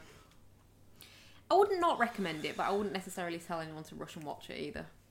Fair enough. I won't rush and watch it. So we have now rewatched 22 Jump Street, haven't we? We have. What do you think of that rewatch? I don't think it's as good as the first one. I agree with you. I don't think it's as good as the first one, but I think it gets a damn sight close to being as good as the first one, but is massively let down by one single character. Yeah, definitely. Gillian Bell. Yeah, Gillian Bell is categorically, she might be a good writer, but again, the thing that she wrote for was Saturday Night Live, which is nowhere near as funny as people would like it to ever be, and never has been. But she's not funny, and the fact that she keeps on, the recurring joke is that she keeps on making jokes up about how old Jonah Hill's character looks. It's a bit like, right, you need to it seems like you all think she's funny on set, but she's really not. She's really not. She's not fun, charismatic, or anything. She's just annoying and this real fucking, like, downer on the movie that just keeps dragging it down. Yeah. She's essentially a human lead balloon to any comedy that is happening in the movie. Definitely, yeah. But on a positive note, Zuck and Jenko are ace together. Yeah, it's fun. It's fucking great. Why all the parkour? Yeah. But it's a why not? It is, yeah. But in the same way that it takes it too far with the old jokes, it also takes it too far with the look, wink, wink. We're just doing the same thing again. Wink, wink, wink. Yeah, it just gets a little too far. There's been self-referential, and then there's just been fucking boring. It's not funny. It's not as funny as you think it is. But Jenko realising that Schmidt has slept with Captain's daughter. Yeah, that is good. Tatum plays that fantastically. And the fact that he takes so long looking at the picture and going, and then he twists. Yeah. And you bragged about it to his face, to that face, and he's right next to him. Is just brilliant.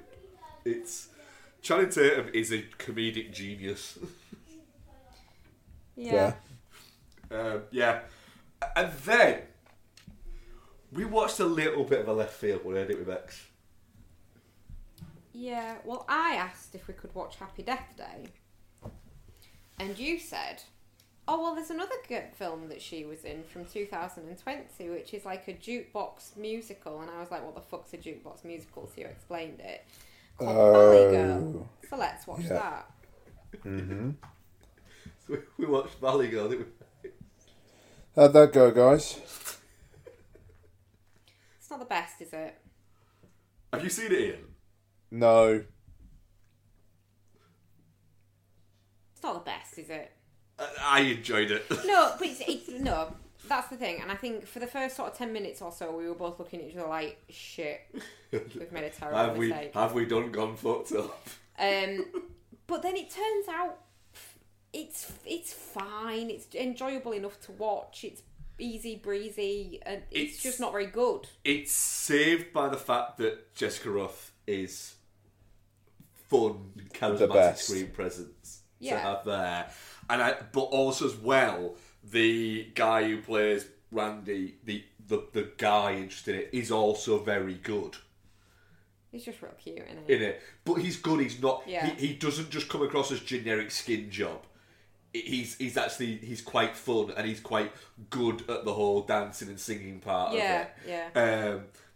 I mean, as is Mae Whitman, actually, surprisingly. Yeah, which that's her background, isn't it? She's from musical theatre. Oh, okay. Yeah. She does look like she could be a musical theatre kid, to be fair. Yeah. Chloe Burnett's quite good in it.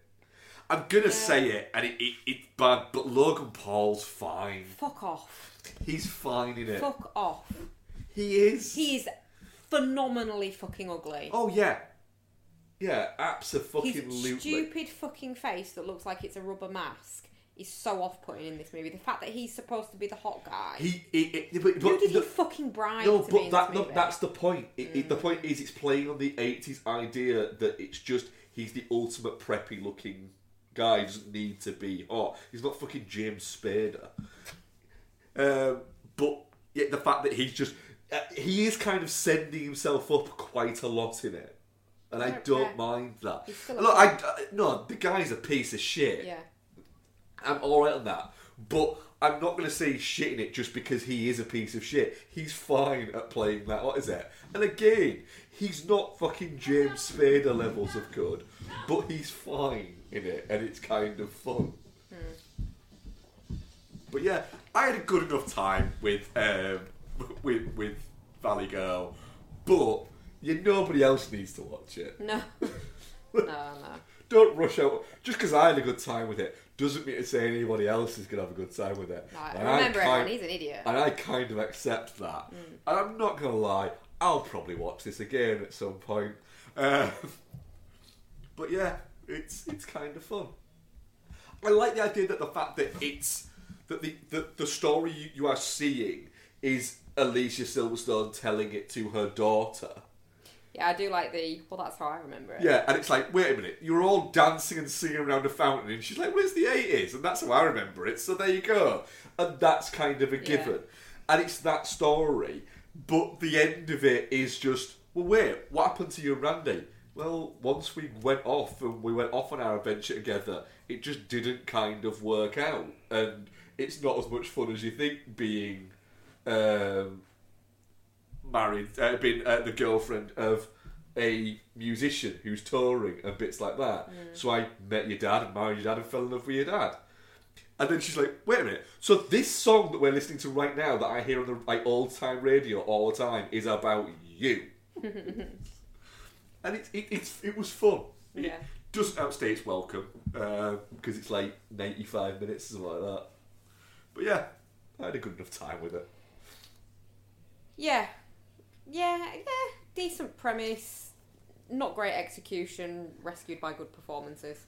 I think the execution is probably that its budget is probably quite limited. Yeah. Ian, what have you been up to? Okay, so yeah, a couple of different things really. So I watched, literally came out today as we were recording, the first episode of season 3 of The Mandalorian, and Mando's back, Grogu's back. Do you know who else is back? Who?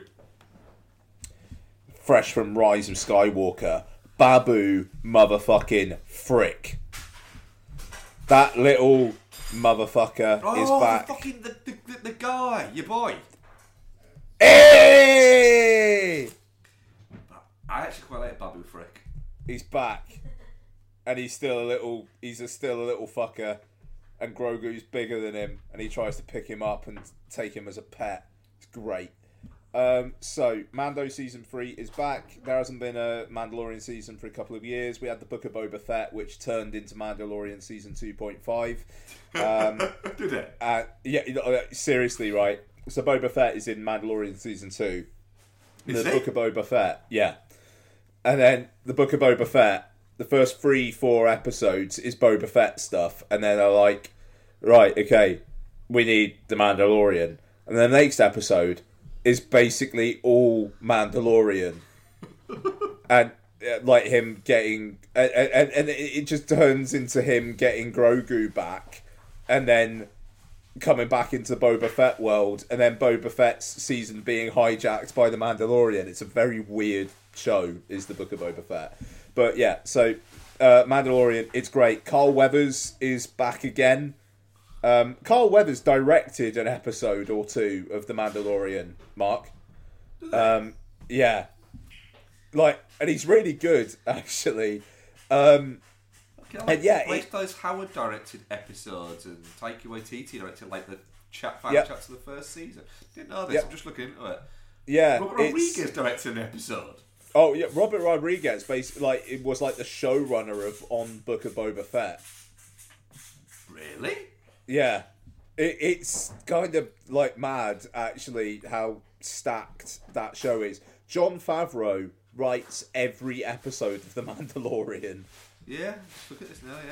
Yeah. It's cracking. So yeah, it's a lot of setup for the season to come. It feels like he's going to be chased by a little bit of a shitheel villain who's not actually going to be the big bad, but he's just this green-faced pirate who the Mandalorian, it kind of seems like he's just going to encounter once an episode and get away from every time, which is brilliant. So yeah, promising start. Mandalorian's great. It's like the episodes are generally like 30-35 minutes. They're just sit down and watch while you're eating tea kind of things. I watched it on my lunch break. Worked. So I also, with Donna, watched the entirety of season 1 of a Disney Plus show, Extraordinary. So, this is created by Emma Moran, a 28-year-old Irish lady. And basically, this is a flat share comedy, except the hook is everyone in the world has a superpower, apart from the lead in the show who doesn't have a superpower. So, she lives with a girl who can summon the spirits of the dead.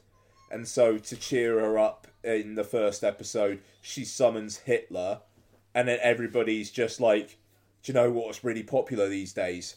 Jewish people. And just like talking about how interracial relationships are really, really nice and just winding Hitler up. While this girl's just possessed by Hitler going, no, stop telling me that. Which is, I enjoyed it. There is, in the first episode, the girl with no powers takes in a cat. She was going to call it Cum Bucket, but then they, as a flat, decide on Jizzlord. I guess this is a Disney Plus show. It's like a Star show. Yeah, it's a Star original. Yeah. And then at the end of the first episode, it's like revealed that the cat is actually a man who has some sort of power to turn into a cat, but got stuck. But it's now turned into a man again. And they just keep on calling him Jizzlord. She has, there's a boyfriend and girlfriend who live with her. The boyfriend has this power to basically rewind time, and he decides to join form a vigilante group. And through the season, like the first couple of episodes, I'm like, it's a bit of a weird relationship. And then, wow, he's a bit of a shit. He's really ignoring her. And then they really play on that. So you've got the main girl who doesn't have any powers and just trying to live her life in a world where she is ordinary and everybody else is extraordinary. But then also this couple who are just in this toxic relationship and how that progresses as well. It's 8 episodes. They're all about half an hour apiece. And we watched it over a couple of nights. I had a really good time. There's some fucking really funny shit in it. And then they've set up season 2 very, very well. There is a mid-credit sting at the end of the last episode of the first season, which is just like, well, shit, that's going to be game-changing. Let's see how this plays out. Really, really good time. Disney Plus. You could mainline it in a couple of nights. Extraordinary. Enjoyed it. Nice, mate. I will look at that, actually. Yeah, no, it's fun. And then, in terms of the old Philly films, excuse me. So I've got one. Thank you. I got one film, and that film is Zoolander number 2. So, Zoolander 2 is a film from 2016. It may as well have been from 40 fucking years ago, because that's how culture is just fast forwarding these days. So, the technology of the film looks like shit, but you know what else is worse? Benedict Cumberbatch playing a non-binary supermodel called All, where the joke is that they're a non-binary model called All, and at one point Owen Wilson asks them, do you have a hot dog or a bun? And then All attacks him and says, definitely a hot dog. Yeah. It feels like if more people remembered that film existed. That's yes. Shit. That's exactly my point. Now, the thing is, that is definitely not a good thing about the film. And like you say, I feel like someone is going to, in bunny ears, unearth this film one day and cancel both Benedict Cumberbatch and Owen Wilson. The film has a scene where Penelope Cruz and Ben Stiller need to get somewhere via sea. And Penelope Cruz says, hold on to these as flotation devices, and then becomes a speedboat that Ben Stiller rides on. What the fuck? Towards the end of the film, it's revealed that Zoolander's son has been fattened up by Will Ferrell's character for no real reason, so that he can be sacrificed by Anna Wintour, Tommy Hilfiger, Mark Jacobs, and Alexander Wang, playing themselves, sacrificing him so that they can unlock the Fountain of Youth. This film is fucking batshit. And in a way, I respect.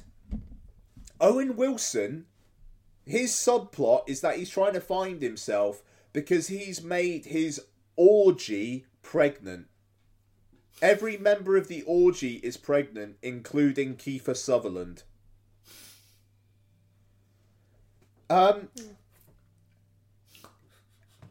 it's that weird spot just before streaming took hold, where it was like, comedy stars are the stars of the earth, and they can do absolutely anything they want, and no one can touch them. And it was like, while this was made, that happened, and then between then and it being released, culture changed, and then this film did nothing. Yeah. Critically toxic, made no money, and no one speaks of it. It is like Ben Stiller and co. have purposely gone, yeah, that didn't happen. There is a part of me that actually thinks that's a shame, because it's silly. It's stupid. It is as dumb as a fucking pile of rocks. And we don't get that anymore. You guys were talking about Jump Street earlier on. We don't get that anymore. Because things need to be about things.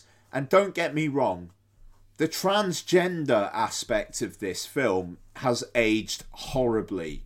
And it genuinely, it's embarrassing when Owen Wilson asks them if they have a hot dog or a bun.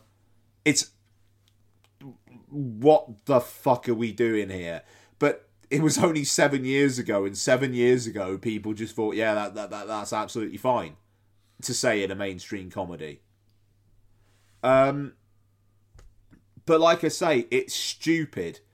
There's a bit at the start where it's like really snowy and windswept, and then a title card comes up saying it's extreme northern Jersey. I don't know. That's stupid, and I enjoy it. It's in the Anchorman 2 realm of just see what sticks. I remember it being a bit like that. I quite enjoy that mode of comedy myself. And I wish that more films would just be stupid. But in the non-offensive, just be stupid. And there are moments in this film that feel like they're not doing that, and they're actually being mean. And that's where I kind of draw the line. But generally, I like Zoolander number 2. But I'm also actually okay with it being forgotten because of the bits I'm not okay with. There we are. Questions? Twitter questions? I don't think we actually had any. I think we might have to expand it out to Instagram as well. I just don't think Twitter's. I think a lot of the people that used to ask us questions on Twitter are no longer on Twitter. It's not the place to be anymore, is it? Not the hip place to be. So we might expand that out. Well, you're our social media manager, so I might branch it out to the TikTok. See what the fuck happens there. Alright. But yeah. Do we have a TikTok? We might buy at some point. You can do that. I'm not having TikTok on. Genuinely, I'm not having TikTok on my phone. Oh, this is your theory about the Chinese again. Yes, to be honest. Fucking hell. Oh, Ian.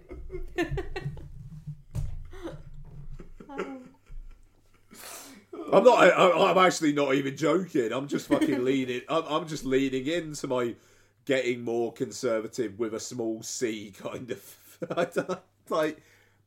I'm not having China spyware on my phone. I don't know, Ian. That sounds more conservative with a big C. That one. That's okay. That's fine. I'll happily have Muskie's bits on my phone though. Wasn't Donald Trump banging that drum when he was in power? Yeah, there are plenty of folks banging that drum, and plenty of liberal folks banging that drum. But at the same time, I'm also saying that I don't like the fact that Owen Wilson asked a transgender person whether they have a hot dog or a bun, or a non-binary person. Can I just ask a real question now? Go on. I could probably Google this. Is transgender the fact that they do identify as one or t'other, whereas non-binary is I don't identify as either? Yes. Right, okay, cool. Okay, that's fine. Yes. What are we coming next week? It's fucking Magic Mike next week, isn't it? No. It's Magic Mike was weeks ago. Was it? Yeah. I mean, we can if you want, because it's as George said in our WhatsApp chat this week, Magic Mike is available for parties. I'm just saying it came up weeks ago. Okay, fair enough. I'm not doubting you. So if we wanted to review Magic Mike, we could. So Bex, I know you said you didn't want to watch Creed 3, so Mark and I will watch Creed 3. Oh, light week for me. I'll do some reading. I am looking forward to Creed 3. I am a little bit worried about certain things. The majors of it all, or no, it's the fact that it's. Oh no, isn't it? I thought that reported 2.5 hour runtime was right. That's like 117 in it. Yeah, fuck that. I'm all right now. I'm back in the game. Yeah. I was a little bit worried when it was 2.5. When it was reported to be 2.5 hours long, I was a bit like, oh. Early word on John Wick Chapter 4 is it's a lot at the runtime that it is. I'm fine with that. Yeah. I'm fine with it being a lot. I want a lot. I think I'm okay with it. We'll see. Oh, fuck, is it Scream the week after? Yep, Scream and 65. Is 65 like a see in the cinema movie, or is it a streaming one? See the cinema. That was in the trailer we had on. Yeah. It's Adam Driver and dinosaurs. And apparently it's like 85 minutes long. Okay, alright then. Like 100% that feels like I'll just watch that and Scream 6 of an afternoon. 93 minutes, yeah. Fucking hell. There you go. 93 minutes. That's like with probably like at least 8 minutes of credits. That's a tight 85. 93 minutes, and it cost $90 million. Yeah, man. In and out. Okay. Fair play, Sony. In and out, baby. In and out. Is it based like a computer game or anything? No. It's the guys who wrote A Quiet Place, I think, wrote and directed it. Go on then. Yeah, fair enough. that is just like Adam Driver, just for the first time in a while, just going like, yeah, just give me a shitload of money and I'll be in your fucking action film. It does feel like he's gone. You do realise that these movies I keep making with all these supposed intellectuals, they don't pay very much. I respect it. No, fuck it, yeah, why not? Make that fucking money. We'll see. We'll see. A lot of the time, it might just be that he's thought, you know what, fuck it, yeah, I fancy doing like an action movie, why not? Fair. Yeah, quite. Ex-Marine. He can fucking throw himself about, can't he? So, yeah, why not? Fuck it. Go for it. But yeah, we'll be back with Creed 3, Last of Us Episode 8. Beck's Little Hope is on PlayStation Plus. It's a few hours long. If you want to play that, I'll play it. Cool. Is that one of the... Dark Pictures. Cool. Right, Man of Medan's on there as well. I've already played that, so... I haven't played any of them. What's it called? Little Hope. The Man of Medan. Oh, yeah. So the Dark Pictures anthology is like 5 Yeah. games? 4 games. 4. And the upcoming Directive 8020.